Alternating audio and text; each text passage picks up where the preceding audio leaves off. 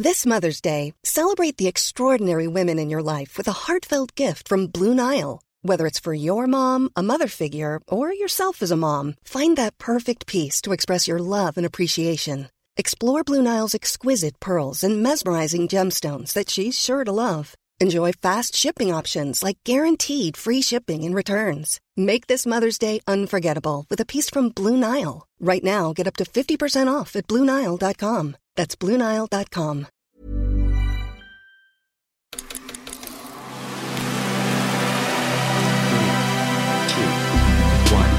That naughty Neil Druckmann is at it again. Nintendo knows you'll pay £900 for the new Zelda, and Suicide Squad has been personally delayed by this week's guest. This is VGC, a video game podcast with me, Jordan Midler, Andy Robinson, and Jeff Grubb. How are we doing, folks? Jeff, lovely to have you finally on our turf for a change instead of on Giant Bomb.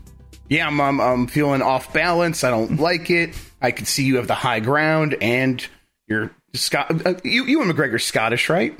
You and McGregor is Scottish, yeah. Yeah, so you're a Scottishman with the high ground. I'm doomed here. I'm gonna be laying in the lava here any second now. As you deserve to be. Andy, how are you? The epic trip to Japan creeps ever closer. How is that going? Yes, yeah. I'm counting down the days until I clear off to a different time zone where there's no video game news I understand. And I can just not think about it at all. I mean, is this the longest you've ever prepared for a trip to Japan? I feel like you have every minute sorted now. I booked it before the pandemic. So historically, probably the worst time in history to book a vacation that there will be or has been January 2020. I remember when the cruise ship kind of rolled up. Remember that was they had a cruise ship in Tokyo with people that had corona on it. And I remember my missus being like, oh, do you think this is going to disrupt our vacation? Nah, it'll be fine. Yeah. Man, I forgot about that cruise ship. That's right, man. I remember she was like going, oh, I'm really worried about, how that's going to go there. And I remember saying, do you honestly think that they're going to handle it worse than when it comes to Britain? I mean, we were kind of the Hall of Fame for destroying the country as quickly as possible. Yeah. But speaking of destroying the country, we'll have chat about the end of the Last of Us TV series in the second half of the show. We'll also have VGC's answer to Paul Heyman, Chris Scullion to talk to me about WWE 2K23. But before that, let's get into the headlines. Story number one, Neil Druckmann has been talking about Naughty Dog's next unannounced game. Naughty Dog co-president Neil Druckmann has explained the process the studio went through when deciding which game to develop next. In an interview with Kinda Funny, which I think is some kind of independent small-time outlet. I've not Kids yelling on the street, I believe. Yeah, I'm not sure about that, so do be a source here. But Druckmann was asked if he felt under pressure to create another hit IP like The Last of Us or Uncharted, which Naughty Dog owner Sony could turn into a multimedia franchise and support for years to come. Druckmann responded by saying that the studio's success had afforded it the luxury of being able to choose what to work on and what it's most passionate about.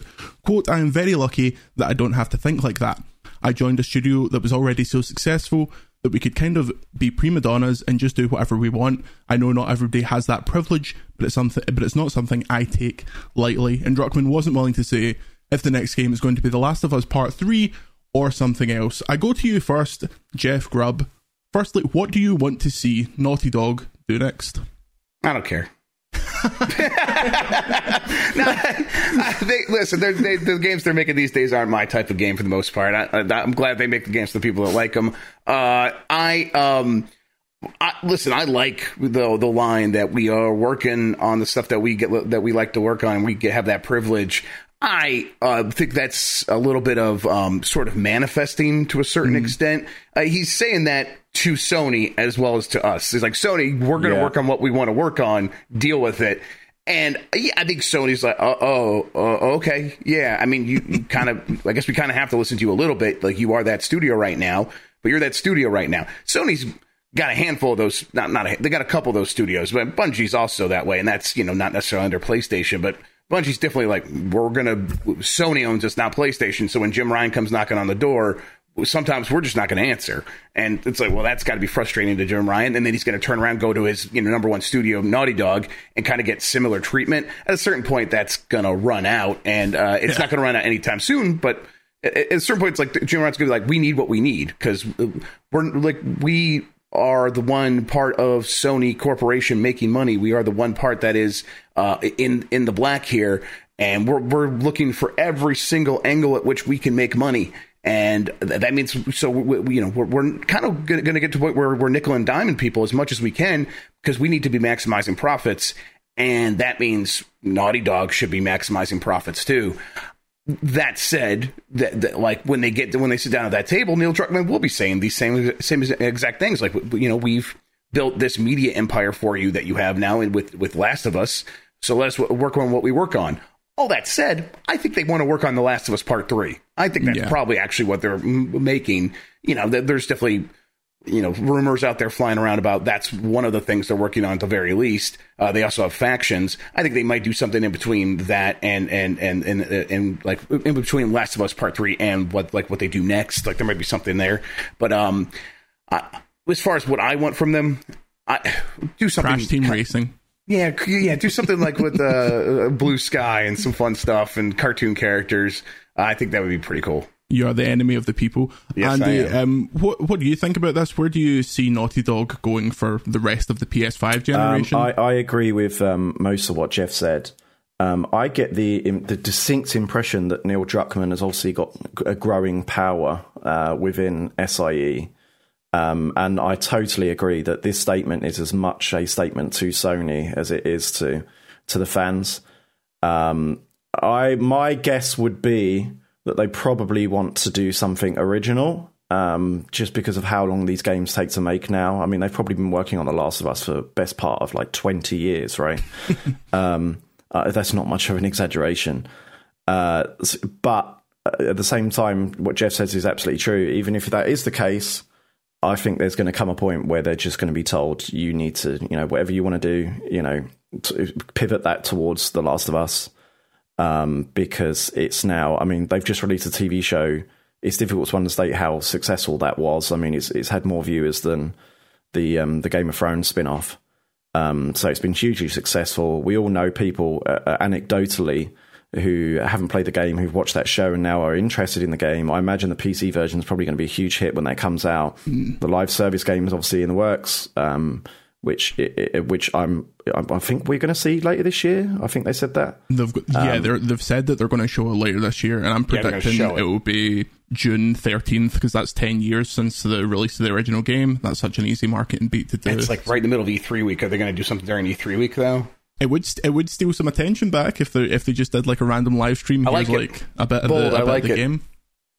So yeah, it's interesting, especially when Neil Druckmann, just bringing him back in here, says, quote, "I know the fans really want Last of Us Part 3. I hear about it all the time, and all I can say is, look, we're already into our next project, so the decision has already been made. I can't say what it is, but that's the process we went through, and there was a lot of consideration of different things. We picked the thing we're most excited for." To me, this is probably... They'll probably position this the same way The Last of Us Part 2 was positioned, in the sense that it's like the end of the PlayStation 5 generation, because these games take so long to make and they are such like showpieces.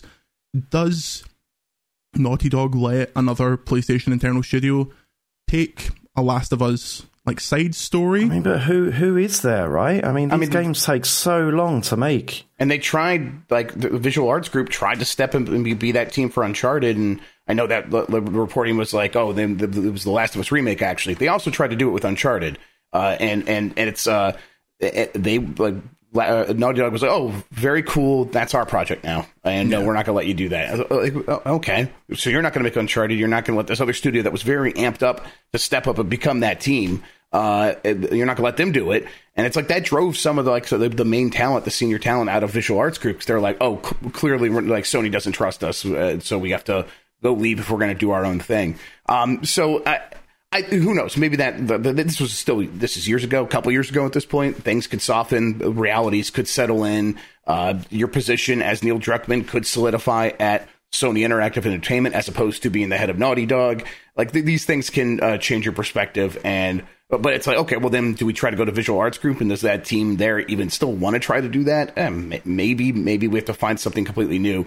Finding a team and even attracting talent to a team, but like building a team from scratch, all that stuff is so hard these days. It's the kind of thing where I do not think these publishers are they're not eager to try to attempt that, because they're going to be competing with a bunch of other publishers that are looking for talent like crazy, and they're the startup market, which is still super duper hot, where every person who's ever worked at Blizzard is getting $50 million in seed funding to go start their new studios. Yeah, I think from the perspective of what Naughty Dog will do next if they were to do a part 3, I always thought that doing a part 2 was a bad idea until I played it, and I was like, okay, they've justified it.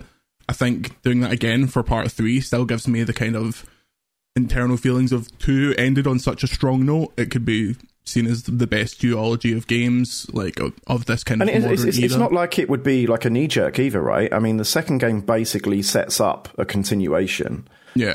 And I'm pretty sure they've already said they have an outline for a third game. Yeah. Like, I'm sure they said that. Yeah, I'm sure that's the kind of conversations you have, even if you don't plan to do a third game. You just go, well, blue sky, what could happen? And obviously the characters are set up in such a way from the end of 2. Well, I can't wait to play it on PlayStation 6 anyway. Yeah. I also imagine, as Andy mentioned, the success of the TV show makes this a different proposition, because another game means more material for more seasons. Obviously, Season 2 is currently being in pre-production, and there is absolutely no way that second game is only a second season worth of a show. That's probably Season 3 as well. I think in the interview with Kind of Funny, I didn't watch it, but I saw some of the headlines. I think they said as much, or maybe this was from somewhere else. But they've already said publicly that the second season would not just be just the second game, or be able to cover the entirety of the second game. Yeah. So they've probably got at least another 2 seasons just out of the second game, right? Yeah, you would imagine so, and there's years took place between the first game and the second game. They could fill in some stuff with that as well. I mean, and they might want to do that just based on how long it's going to take for any sort of follow up from Naughty Dog to come. So that would give them more time to drip feed what is in Last of Us Part 2 instead. Yeah, I always wanted that sci-fi game they were teasing all the way through Last of Us Part 2, with all the superhero characters and stuff like that. I always thought that'd be an interesting left turn, but we'll have to wait and see. Pay 90 quid for it when it comes out, but you know what you're going to pay 70 quid for, or $70 at least? The Legend of Zelda Tears of the Kingdom, and Nintendo thinks you'll say thank you. Nintendo of America President Doug Bowser has said the company expects The Legend of Zelda Tears of the Kingdom to justify its $70 price tag. The company announced last month that the upcoming game costs $69.99, marking the first time it's charged more than $59.99 for the standard edition of a digital Switch title. In a recent interview, Nintendo US boss was asked how the platform holder reached the decision. He said, quote, "We look at what the game has to offer," Bowser told Associated Press. I think fans will find this an incredibly full, deeply immersive experience. The price point reflects the type of experience that fans can expect when it comes to playing this particular game. Jeff, I heard you talking on one of your 40 million podcasts that you also do about how they're charging this because they can get away with it because it is 100%, yeah. Because it is Tears of the Kingdom. Here's my question. Switch 2, did they jump to 70 for all of their first party stuff? Yeah, so along the line, as they've been explaining this, they said stuff like, this isn't a trend, it'll be a game by game decision. And it's like very soon they're going to be like, and we've decided for every game it's $70. It's going to happen Switch 2 for sure. I mean, they will still have their budget titles, which switched from 30 to 40 to 50 this generation, except for Metroid Prime Remastered for some reason is 40. But like WarioWare, Get It Together, I think was $50. They'll still have stuff like that, and that'll be 60 now. Yeah, everything else is going to be 70. Metroid Prime 4, I think, is very likely to be $70, regardless of where you're playing it, I think. Yeah. So this is them. I mean, first of all, they look around, they're like, well, our games are worth more than everyone else's games anyhow, so why are we charging less? That's crazy, especially for Zelda. But they're very quickly they're going to realize, there's not going to be any backlash. The game's going to sell just as fine. If you can raise the price and not see any detrimental effect, really, which is the very likely scenario here, you have to. You're almost compelled as a business to raise your price. There's nothing stopping you, and you shouldn't. Yeah, Andy, what's your vibe check on it, and your vibe check on Nintendo that's going the bottom forward? line is that, a lot of people are saying, well, you can't charge $70 for a Switch game. It's an old platform. It's aging. Well, they can. They'll charge what you'll pay for it.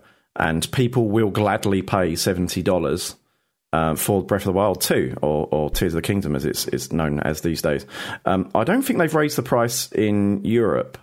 I might be wrong there. I seem to think that it's still like, I mean, it's already with the conversion. Right, it's already more $70 anyway. Yeah, they're probably like, that's fine. We already got them. But that's the bottom line, right? I mean, if these companies can, if people will pay it, then they will price these games at the higher price point. I think there's also the interesting narrative in the background is that people are buying less B-tier games now. This is the repercussion of the cost of living squeeze and everything that's going on in the world, is that we've seen quite an alarming amount of kind of smaller AA, whatever you want to call them, titles kind of do less than expected. I mean, obviously there was Ubisoft recently was saying about how Rabbids, the Rabbids sequel, great game, has not kind of reached their expectations. I'm not sure if that was totally fair, but we've also seen Midnight Suns absolutely bomb to the point where the studio head's gone, the creative director's gone, and that you can see that replicated across the whole industry at the moment. These kind of smaller games are doing less, so therefore they need to bank more on their bigger games doing well. I mean, all anyone's playing right now is basically Hogwarts and that Children of the Forest game. Yeah, like, Sons of the Forest. That's it, right? Sons of the Forest. I mean, Metroid's done pretty well. Like, it's done pretty well. I mean, it's that $40 though. That helps, of course, and it also shows that you can do well still if you kind of you drop things in the right way. Obviously, the shadow drop worked. It's interesting to see Hi-Fi Rush on Game Pass. I mean, it's obviously done what? Like, I think they said they had like 2 million players, which for me was sort of like, is that it? Like, I bet Metroid Prime's done 2 million and it cost $40. Yeah, so like 2 million seemed pretty low for that, I thought. Yeah, so that surprised me a little bit. So we're still in a bit unknown territory, I think. And, games like Midnight Suns are kind of like warning lessons to publishers now that they can't sort of take the piss like they did a bit in the pandemic, where it's like, you know what, we're just going to drop this thing, do some PR and people will buy it.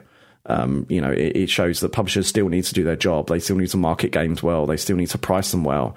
They still need to release them at the right time, which again is another good point. That game was $70, with this weird mashup that probably no one outside of the gaming press really knew what the hell it was. Yeah. I actually wanted to ask you, Andy, and I'll bring you on this as well, Jeff. Last week we had this story about the potential issues that a Switch 2 could face with backwards compatibility, citing findings from MVG. Now, we get to Switch 2. It's the end of this year. Obviously, the question becomes, what do they do with the biggest Switch titles, e.g. the Pokemon games? Do you think paid upgrades? Do you think they just work? Do you think... What do you think, Andy? What do you think their approach will be? I think kind of predicting Nintendo at any time is a huge risk, right? Because no one really knows what they're going to do. But I mean, I guess if you look at historically what they've done, especially with their handhelds, they include the previous hardware in the next hardware, at least in their first iterations, for backwards compatibility, right? So I think MVG, a lot of his analysis was based on the fact, well, if they're going to change the chipset of these machines, it's really not going to be as straightforward as a lot of people think to have Switch games automatically compatible. I mean, I think especially for PS5, it was a kind of a bit of a giant task for them to, get all of these games up and running. I mean, if you remember at launch time, it was like there was never a commitment to like where everything's going to work. It was almost like a case by case basis, and they managed to get X hundreds of the most popular games to work. So it might be a case of that. I mean, I wouldn't be too concerned, but at the same time, who bloody knows, right? We don't know. I think there's a huge amount of assumption that they're just going to bring out a Switch 2, which it doesn't fit at all with their track record. That's not their business. Their whole business is around doing new disruptive things, even when it is working. I mean, it will be interesting because Wii tailed off way more than Switch, currently has. They got found out a bit at the end, Wii, where it was like, okay, well, you've reached this huge mainstream audience, but none of them buy any games. And that became an issue towards the end. And kind of the other platform holders caught up quite a lot as well. So they haven't been in this scenario before, but even then they completely, reinvented what their platform was with the second screen on the Wii U, etc. So I don't know. It's an interesting talking point, but really it's a complete mug's game to predict what Nintendo are going to do with a platform. The only thing I'd say is probably a given is that it's going to be another hybrid console, whatever their next platform is, because they combined their handheld and home console divisions, before Switch came out. It was clear that was the route forward for anyone kind of paying attention to their structure. So it's not as if they're suddenly going to have a console that's just on a TV again, I don't think. Yeah, that would seem like absolutely outlandish. I know someone who loves making predictions about what Nintendo's going to do, so Jeff Grubb, how are you feeling? What do you think? Switch 2 backwards compatibility, when's it going to launch? Give me a specific date. Yeah, I don't have any hair left to bet, so I guess I'll just I'll go for it. I think that it probably will be mostly I think it's mostly going to work. And I think it's mostly going to work because NVIDIA is going to be like, we got this long-term deal with you. Like we said when we started this, we're going to be working together for 20 years. We want to make this go as smooth as possible. We have a massive software technology team here at NVIDIA that is designed to solve problems exactly like this. So as we present you hardware that we want you to buy from us for years and years and years, here's some solutions to go that this hardware is going to introduce. I think that's very likely, actually, and I think NVIDIA's have solved those kinds of problems before, and so I think that this won't be too much of an issue. But because of that, and then I think whether that what does that actually look like for the end user? I think for the most part. And this is based on what Nintendo said in terms of investor meetings, saying that we expect the money that we make from our digital subscriptions and our digital sales to be like at this number now, and it's just going to keep going up, and there's not going to be any bumps in the road. And so it's going to be as contiguous as possible from one generation to the next, is what they're implying. And the way you get there is you make people feel good about like all the things you have are already there. So you're going to keep buying games the way you have before, and then on top of that, you're going to like the subscription model is going to like have all the same stuff, and we're just going to keep building on it. So I expect a lot of continuity, and I think it's mostly going to work. Yeah, that's a really good point. They have kind of hammered home in a lot of their kind of business kind of documents they put out about the importance of having some continuity going forward now, about how their challenge over the last 20, 30 years has been this disruptive like rebuild, and then start again, rebuild, start again. So the hints are there, especially on the service side. Yeah, it seems like transitioning the Switch to in a way that doesn't make customers happy would be PR suicide. Speaking of suicide, Suicide Squad Kill the Justice League could be delayed until 2024. All right, settle down. After last week's show, a Bloomberg source claimed that Warner had decided to push the title it previously announced to come out in May to release in the second half of 2023. Following that report, which Warner has yet to officially comment on, someone called Jeff Grubb said that a reliable source had told him that Rocksteady's game may not arrive until next year. I'm not going to do the impression, Jeff. I was so tentative. I'm not going to. I don't want to cause panic or anything, but I've heard it's not even coming this year. I'm hearing 2024. Earlier this evening, I heard they're like, this is a delay-ass delay. Like, this is a bigger delay than even being put out there. We'll see. This stuff is hard to nail down for sure. I'll say that this source has always been a really good one. There you go. Now, since you're here, tell us your source. No, what is the vibe? Is this Joe Biden? Joe Biden. AI President Joe Biden. Uh-huh. Is this still what you're hearing? Is Suicide Squad a 2024 game? Yeah, I mean, it's right. I think I'm still here in 2024, but also it's like, they're clearly internally trying to figure out what to do here. Because this was not the plan during that state of play, which just happened like a few weeks ago, right? So they're like, okay, well, that didn't go great. We need to reassess what do we do here. And I think the May release date's actually still on the table, but I think the 2024 is the most like. If they do delay it, it seems like it'll be a pretty big delay. It's just that's so expensive, and to what end are they really going to be able to turn the really rotten sort of feelings about this game into a positive? Regardless of how long they delay it, at a certain point, it's like Suicide Squad is getting this reaction because it's very easy to be dismissive of the Suicide Squad as an IP. And so like when you see stuff that like doesn't drive with the kinds of games you want, then it's easy to build this case of like, well, this looks stupid and it's a fun thing to make fun of. And I don't know how they stand against that, regardless of how long they delay it. Now, I think that if they do delay it to 2024, it's because people inside that team have been saying we actually do need more time on this game, and I think it's part of the reasons of why the Rocksteady founders are bouncing out, because they're internally they're like, yeah, either we're going to rush this game out and fire and forget it, or it's going to need a lot more time. And in either scenario, we're kind of done. We don't want to deal with this anymore. So, yeah. We'll see. I'm very interested to see what like Warner Brothers actually comes out and says when they do announce anything regarding a delay or not. If I were them, though, I would just release it and forget it and move on. You got Hogwarts Legacy. Count your W's, count your L's, and move on.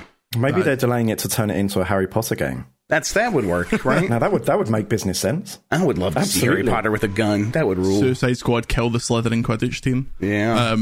I can't wait to see how that game runs on the last gen consoles and on the Switch, because it didn't run tremendously on current gen consoles, so that will be hilarious. Andy, what do you think? What did you think of this news, and what did you think of the footage of Suicide Squad shown? Well, it's interesting because some of the people I've spoken to who are working on that game actually got a lot of positive things to say about it. Especially like compared to Gotham Knights, right?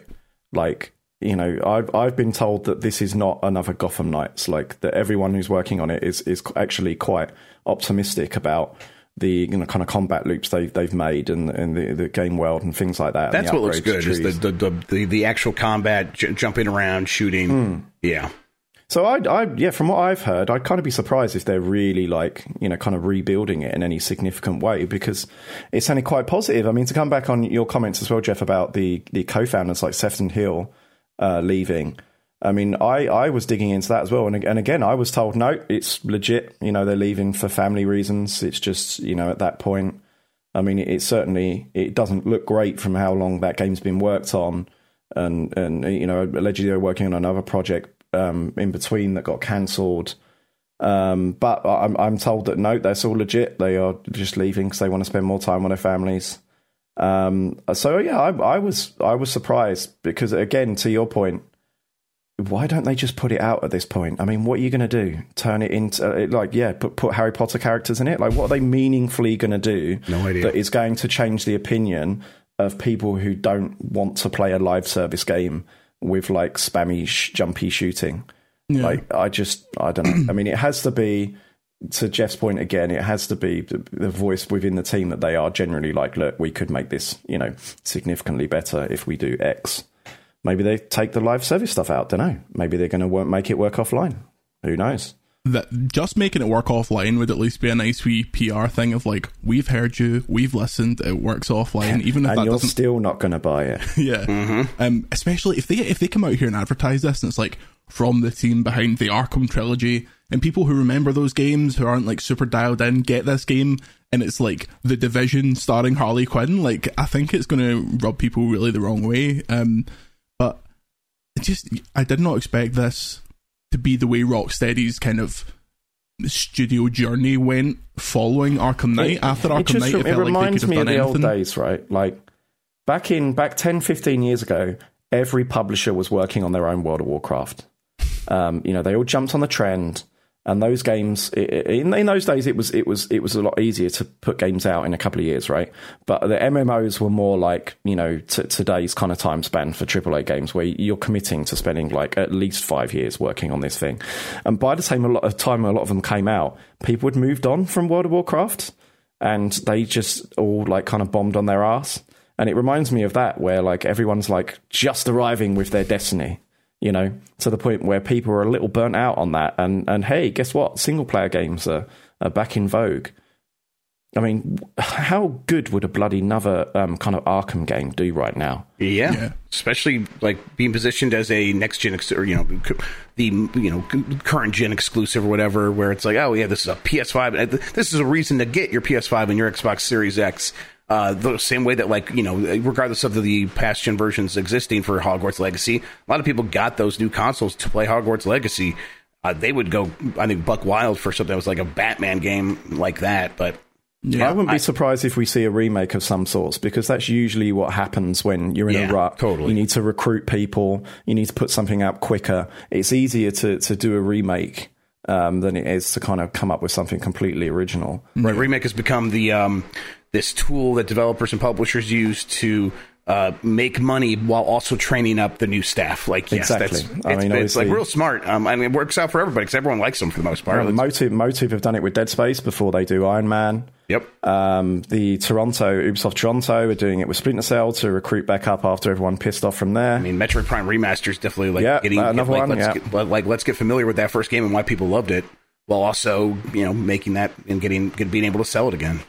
Yeah, I was personally hoping that they would take the same approach and put out like Skate 2 remake before they make me wait 50 years for the new Skate, but we'll get there eventually. They still won't let me in their technical test. I apply every single time. But isn't that just the same game though? It's like remaking FIFA 17 don't care. Before they do 24. Who are you talking to? Right? Who are you? I mean, those are the kind of games that get my brain whirring. So, Jeff, when's Skate coming out? EA. Yeah, You're Johnny EA.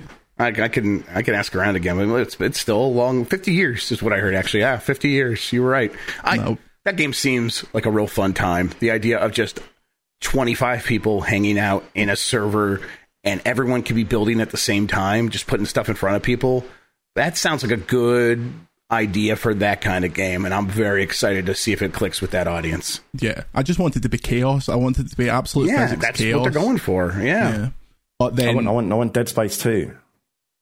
What, yeah, right. that's like real tough, right? Because I mean, Iron Man was always the plan, but it's like, man, Dead Space is selling so well, and that's not too surprising either. I think early on into that development, they knew they had a really good game with Dead Space remake, but it was like Iron Man's still the plan. So I interviewed the director last year. I can't remember his name, the Canadian chap.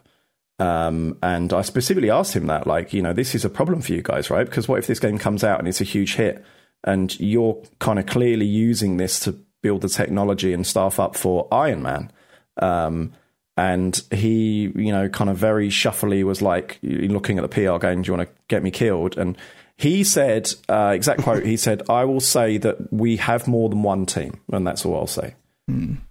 Wouldn't you just do a new Dead Space instead of remaking Dead Space 2 is amazing.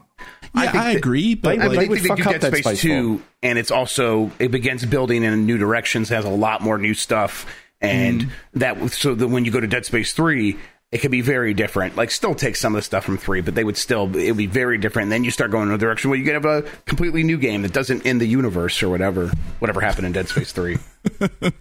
Well, that's the thing. Like, if you're going to remake Dead Space 2, that's a couple of years. Remake Dead Space 3, that's a couple of years. By the time you get to the end of that and they're like, okay, a new The Dead Space or Dead Space 4, people might just be like, right, cool.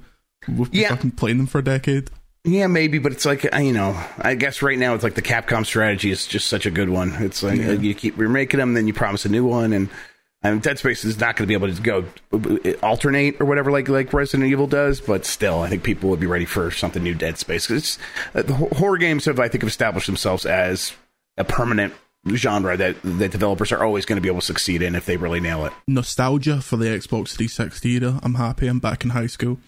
We will be back in the second half of this show to chat about The Last of Us's finale, as well as some WWE 2K23 chat after this.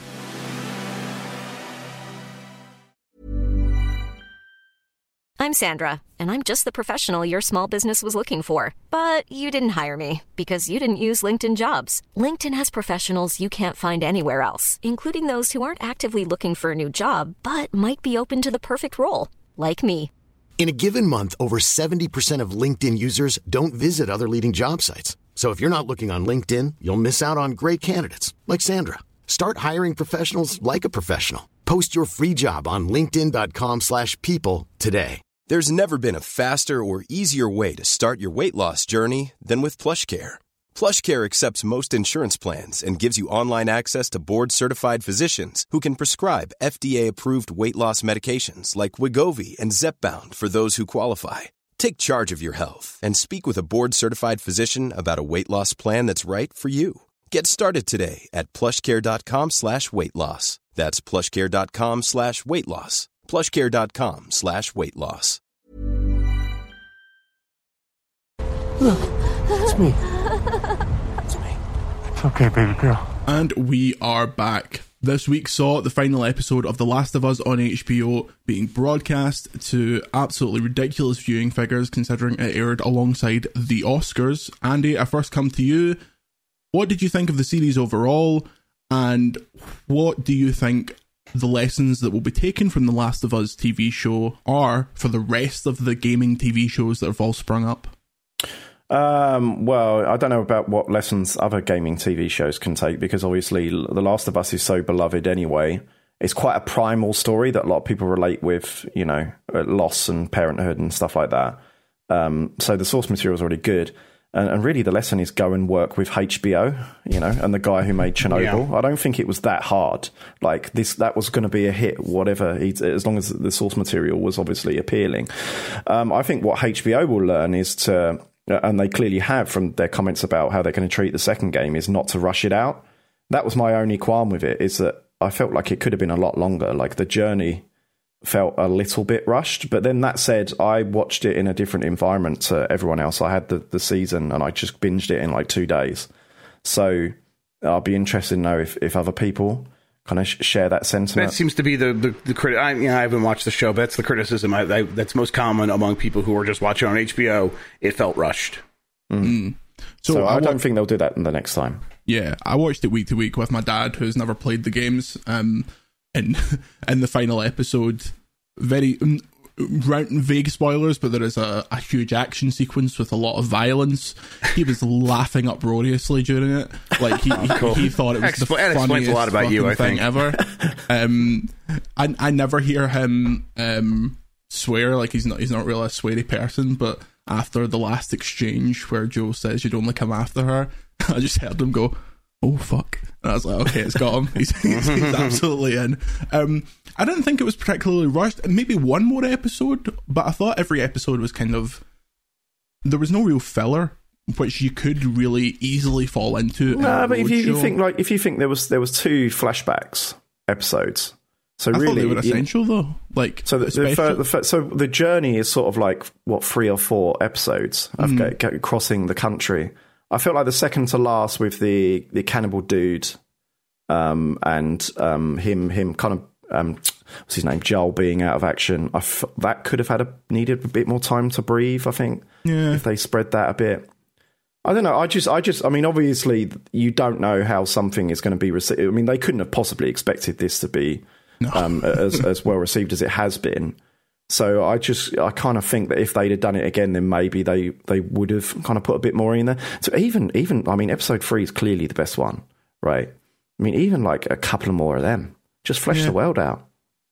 Well, that is the thing. Like, I wonder, as you say, going forward, how that influences season 2. Not only because that game is much longer, but there's far more to explain. There's far more characters in that second game.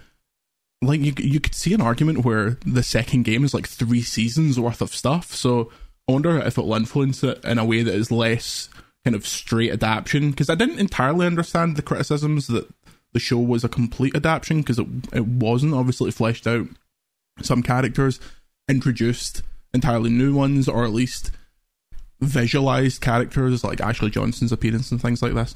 But yeah, I think for season 2, first of all, whoever they cast to play Abby, God bless them. Get off social media and never look at Twitter for the rest of your life. My pick is Florence Pugh, but I think she might be too big a star to actually do that these days. But I'm really looking forward to it, and I think it will be interesting to see the Last of Us-ification of Amazon's Horizon show and God of War and all these things, trying to capture this. Oh yeah, it's going to be interesting to see everyone scramble to turn any vaguely narrative video game now into a prestige TV show. I mean, that was already happening before this show, and now this show's happened, and those numbers came out, and it's just going to be a feeding frenzy, I think, here for the next couple of years. Like a Plague Tale show with the most horrific French accents and annoying little children you can ever imagine. You could do that easily. Just get your CGI rats. I really hope that when they do God of War, they just let Christopher Judge be Kratos. It feels like it would be...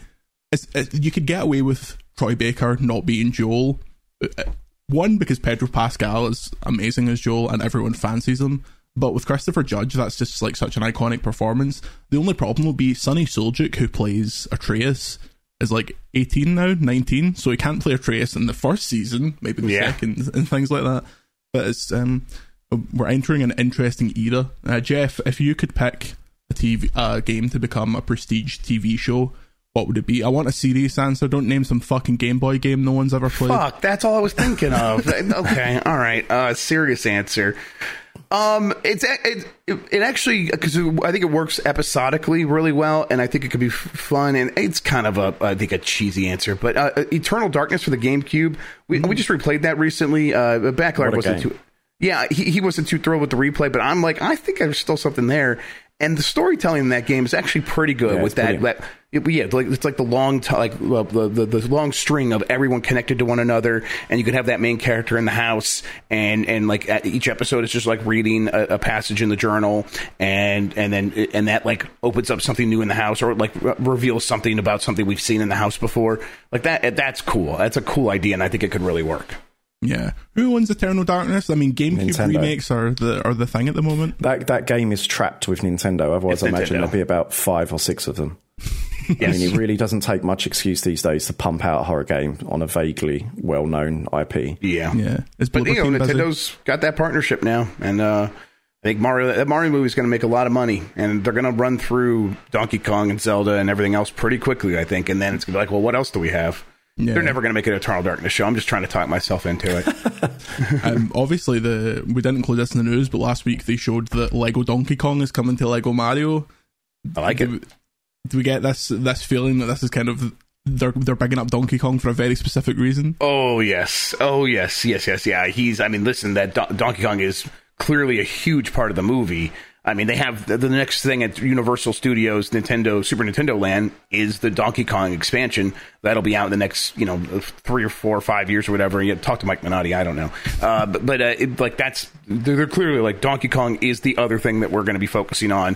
Donkey Kong's going to get his own animated movie next after this, for sure. Proud to announce Mike Minotti is the voice of Donkey Kong. Is it Seth Rogen that's playing him in this? Seth Rogen, yeah, totally. Jesus Christ. When he doesn't come back for the sequel. We are going to now throw to my tag team partner Chris Scullion and I talking about WWE 2K23 and all the ways you can spend your virtual currency. What's up, John? Hey, wait, they can see me? I'm now joined by the voice of the voiceless, Chris Scullion, who's been down the WWE 2K23 mines. Chris, how's it going? It's good. I've just come up for air, having been down said mines, to continue the analogy. And yeah, not bad. You've played a wee bit as well, haven't you? Just a tad. Yeah, I just got into it yesterday. Been working on some other stuff, but I wanted to check in because obviously the WWE games, they've had some rough years, they've had some good years. They seem to be on a bit of an upswing. What are your first impressions from your time with the game? Yeah, it's a weird one. So my first impressions of 2K23 are a bit muted, but I think that's a good thing, because obviously 2K20 was an absolute dumpster fire and 2K22 was like so much better in every possible way. So I think the fact that 2K23 feels like just an iteration rather than them trying something crazy again and making an arse of it again is like a good sign. I think they did so much good work last year that it makes sense that 1 year later they've not decided to completely abandon all that and totally revamp. The controls are almost identical, the grappling system's identical, the reversals are identical. You could very easily go from 22 to 23 without even a need for a tutorial. And for me, in previous wrestling games, I would always look at what's the new match types, what's the new headline feature. So what is that for 2K23? What have they added in? Well, obviously the big new match type is War Games. War Games! Is the main one, and it's okay. It feels like were you properly into like the No Mercy era and the SmackDown 2 era, or was that before your time? Or so that's just when I got started. I got more into like Here Comes the Pain and Just Bring It, that kind of era. Right. So in the kind of N64 PS1 era, there was a really hardcore following of wrestling game fans who would buy like Game Sharks and other hacking devices, and then they would share codes for like hacked matches that they'd made themselves. Because I remember like someone made like a scaffold match in one of the SmackDown games, and it was basically just a really awkwardly hacked where they put some tables at the top of the match, at the top of the ring, and that was pretty weird. So the War Games feels a bit like that. It feels like a Game Shark hacked version of a normal match where they just lumped two rings together, and it's fine. It just feels a wee bit awkward going between the rings, and it's a bit early. I've not had a chance to dabble too much with it. I played a men's match and a women's match in War Games, and I've yet to see any kind of cool wee OMG moves or whatever they're called now, and any kind of weird gimmicks other than the fact there's two rings. It would be nice if you could do some kind of stuff in between. For all I know, those moves are in there, but at this stage, it just feels like a normal match with two rings. Yeah, so I also played a War Games match. I played the Bloodline, so Roman Reigns, the Usos, and Solo Sikoa against Sami Zayn, Kevin Owens, Seth Rollins, and modern day Shawn Michaels. So I thought that could be like a nice wee kind of fantasy match up there. And as you say, when you get between the rings, there's like a metal grate between the rings. There are a few moves you can do in there, just DDTs and things like that. It's a bit like, when you get between the ring and the cell and Hell in the Cell. There's contextual moves. It has the same thing in War Games. And it just gets a bit busy, especially at the end when you're trying to get the pin, having 7 AI competitors all flying towards you. Those games have always been challenged when it comes to collision with more than one character. So definitely. All of those characters in a confined space, somewhat difficult, but they had to do it. War Games has been part of the programming for a few years now. I'm sure Visual Concepts were really hoping they would just do it 1 year then stop, so they didn't have to work out how to actually make it work in the game. But speaking of characters like Solo Sikoa, what are you thinking of the roster this year? I am not completely au fait with current WWE, but it seems pretty up to date. Yeah, I'm the same. I just don't have enough free hours like I used to back in the day to keep up to track with these things. So I watch the pay-per-views, and that's pretty much it at this point. So yeah, it's good. I think you would need to be a proper hardcore WWE fan to fully appreciate the full roster, because I would say at least half of it feels like NXT, and like NXT superstars that I'm not familiar with too much, because I don't really watch NXT that much. It's got your fair share of legends and all that, but most of them are legends from last year's game, and including the DLC carried over. So Doink's in there now, like as a base character and stuff. But yeah, it's fairly up to date. Sami Zayn's got his kind of Usos t-shirt. It's just unfortunate that, as is always the way with these games, it's always going to be at least a few months behind the real programming. So Dewdrop's in there as opposed to Piper Niven, because there's no way they could have turned that around in time. Stuff like that. And Becky Lynch is still dressed in a kind of weird goth get-up. I did see that. I also noticed that actually Sami Zayn's an interesting example, because right at the last minute, Sami Zayn left the Bloodline and thus is wearing a new Sami Zayn t-shirt that used to say Sami Uso, now it has a bit of tape over it. They got that in the game. Now that is just replacing a file on or like a texture on a t-shirt, but that is something they wouldn't do like a year ago, 2 years ago.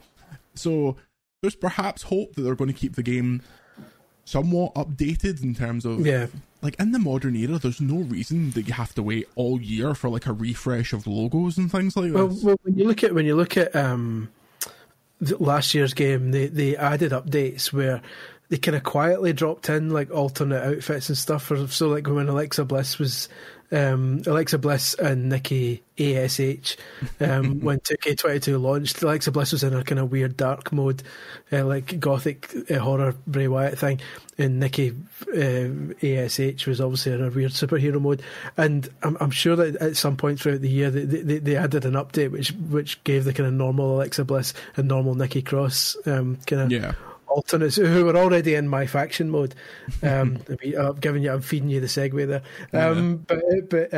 But then they added those. So I'm hoping that going forward they'll do that. They'll put in a kind of normal, a more normal Becky Lynch, and that sort of thing, and whatever Sami Zayn ends up doing next, carry that gimmick over, etc. I'm hoping they'll drop in wee updates. Well, you said it. This is a 2K product, so there's going to be a way to spend the virtual currency. My faction returns. The kind of card collecting mode. What's new in it this year? Is there any real incentive to play it beyond locking exclusive versions of characters into that mode? I've dabbled. I've not put a lot of time into it, but there's a new kind of live events mode where it's separate from the towers, because every week they had a weekly tower where you get a bonus when you complete it. They've now got these live event things which tick away they go up for like 4 or 5 days and then disappear. And one of them just now is that you've got to fight the Bloodline in a 3-man tag match, and depending on they've carried over the objectives. Like if you do a taunt and win with a finisher, and you can build up points, and depending on how many points you gather in the match, you can unlock a different tier of rewards, and you can keep doing it until you unlock all the rewards. So that's a good way of kind of making sure you keep returning. Other than that, it feels.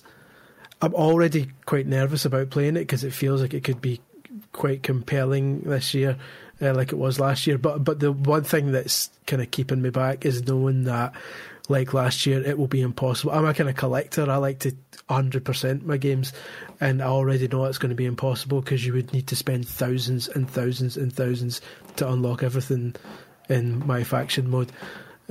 So yeah, as long as you come to terms with the fact that you're going to build your faction and not have a complete like set, even though they make it look like a sticker book, it will be a sticker book with you won't be able to complete, and you won't be able to write to Panini and get the ones that are missing either. Well, the only other thing to say about my faction is if it's like last year, the brave souls of the community creations will strip the models of the exclusive characters out of my faction, upload them to the creation suite, and you can hopefully download them before 2K strikes them. Chris will have more on WWE 2K23 next week when you're on the show. Get back down those mines. I will. See you later. See you later. Andy, you're a massive wrestling fan. Who's your favourite wrestler again? I don't give a shit. Don't care. Not care. Before we go, we have some listener mail. Last week I asked what your dream Lego gaming set would be, and Nero from Melbourne, Australia, which if that's just your name, just Nero, that's pretty cool. I would loving the podcast, which the first bit of good reviews we've had, the fans online really hate us. I don't know about your podcast empire, Jeff, but these people that we find to listen to these shows are just the worst, aren't they? Yeah, no one's ever said a nice thing about my shows. I mostly do it to annoy them now. You know the score. Loving the podcast. My dream Lego set from a game would be a Lego version of Midgar from Final Fantasy VII. It would include the train that spirals up to the centre pillar and all the plates that stretch out over the slums. I would sell my left kidney for that. You probably would have to, considering the price of Lego these days. It is just they're announcing prices for Lego, and then when they come out, they're like $10 more expensive, and they just go, oh, inflation, all business terms that you don't get. Jeff, are you a collector? You got any trinkets in that big house of yours? No, it's mostly empty. It's just the ghosts and memories, you know. No, it's I try not to be too big of a collector. If I go down that road, I'm never satisfied. I always try to fill it up with like, okay, well, I got to get the next thing. I want to complete this collection, and I'm never going to do that because I'm bad at it. But then I'm just like miserable because it's not completed. So I try to avoid it.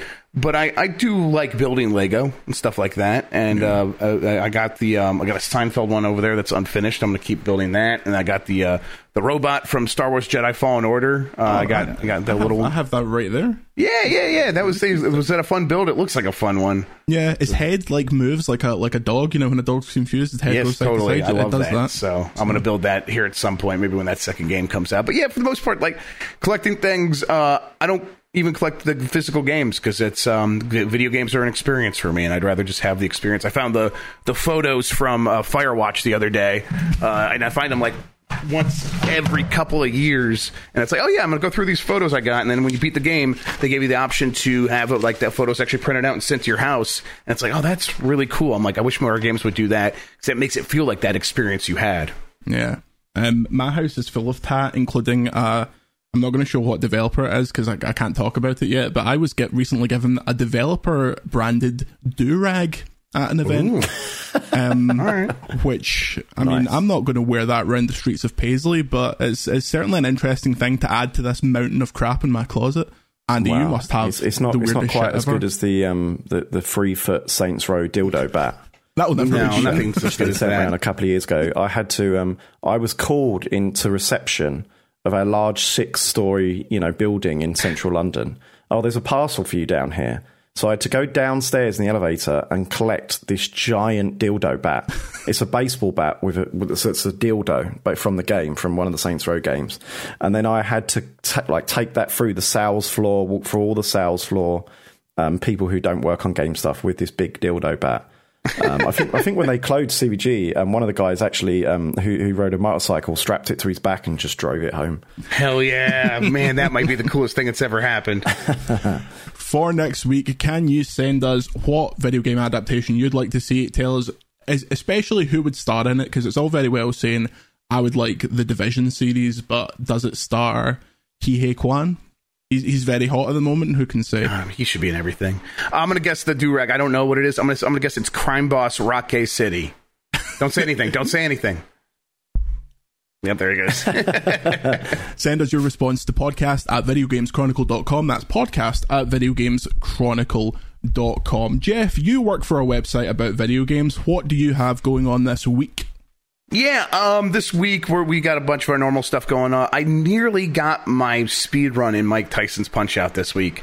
I was right there at Mike Tyson. I got through without getting defeated, which is like what you have to do to get it. And it's like, if I go through without getting defeated, that's a really hard thing to do. So very few people have done it. That would get me on the speedrun thing, and then I could start worrying about shortening my time.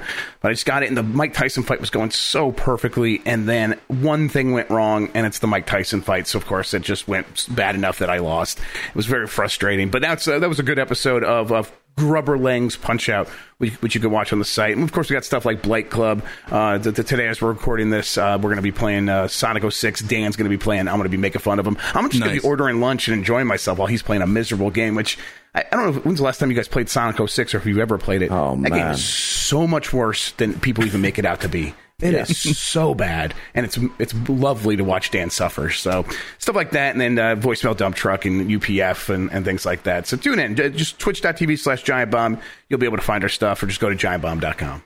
GiantBomb.com, home of the Giant Bombcast, which I don't know if you've checked these charts, Jeff, but we're absolutely destroying the Bombcast in some very specific markets.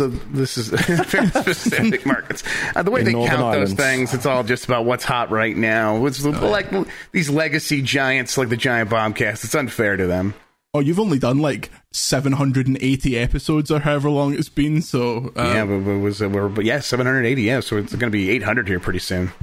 Ridiculous. Absolutely absurd. Well, thank you very much for joining us, Jeff. It's always a pleasure, and thank you for having us on Giant Bomb so frequently. No, thanks, boys. I appreciate it. You guys really... when I am putting together Game Best Mornings, I try to check Video Game Chronicle last, because if I go there first, it would just all be you guys. It would be all you, because you guys are comprehensive, and I appreciate it. And it is the video game news site that I imagine would be on there when I first started doing this. I'm like, this is what I'm looking for. And then for a couple of years there, it got pretty grim in terms of looking for video game news, and then Video Games Chronicle popped up, and it's like, okay, finally someone's doing it the way that it should be done. So thanks, boys, for all your hard work. I really appreciate it. What an endorsement. Thank you very much. It was on me. We'll be back next week. We might be back later this week, depending on what's going on. That's all I can say. But next week, we will certainly be back with another fantastic guest. I mean, it's currently scheduled to be this weird independent outlet that we referenced earlier, kind of funny. I'm not sure. They seem to just react to Marvel movies, but we might have one of those chaps on next week. But who's to say? You can follow us on Twitter, me at Jordan Midler, Andy at Andy Platonic, and Jeff at Jeff Grubb. Say goodbye, Andy. Goodbye, Andy. Say goodbye, Jeff. Goodbye, Jeff. And it's goodbye from me, and we will see you next week.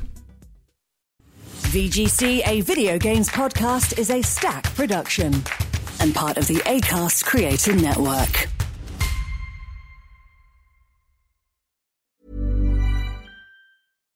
Hi, I'm Daniel, founder of Pretty Litter. Cats and cat owners deserve better than any old-fashioned litter. That's why I teamed up with scientists and veterinarians to create Pretty Litter. Its innovative crystal formula has superior odor control and weighs up to 80% less than clay litter. Pretty Litter even monitors health by changing colors to help detect early signs of potential illness. It's the world's smartest kitty litter. Go to prettylitter.com and use code ACAST for 20% off your first order and a free cat toy. Terms and conditions apply. See site for details.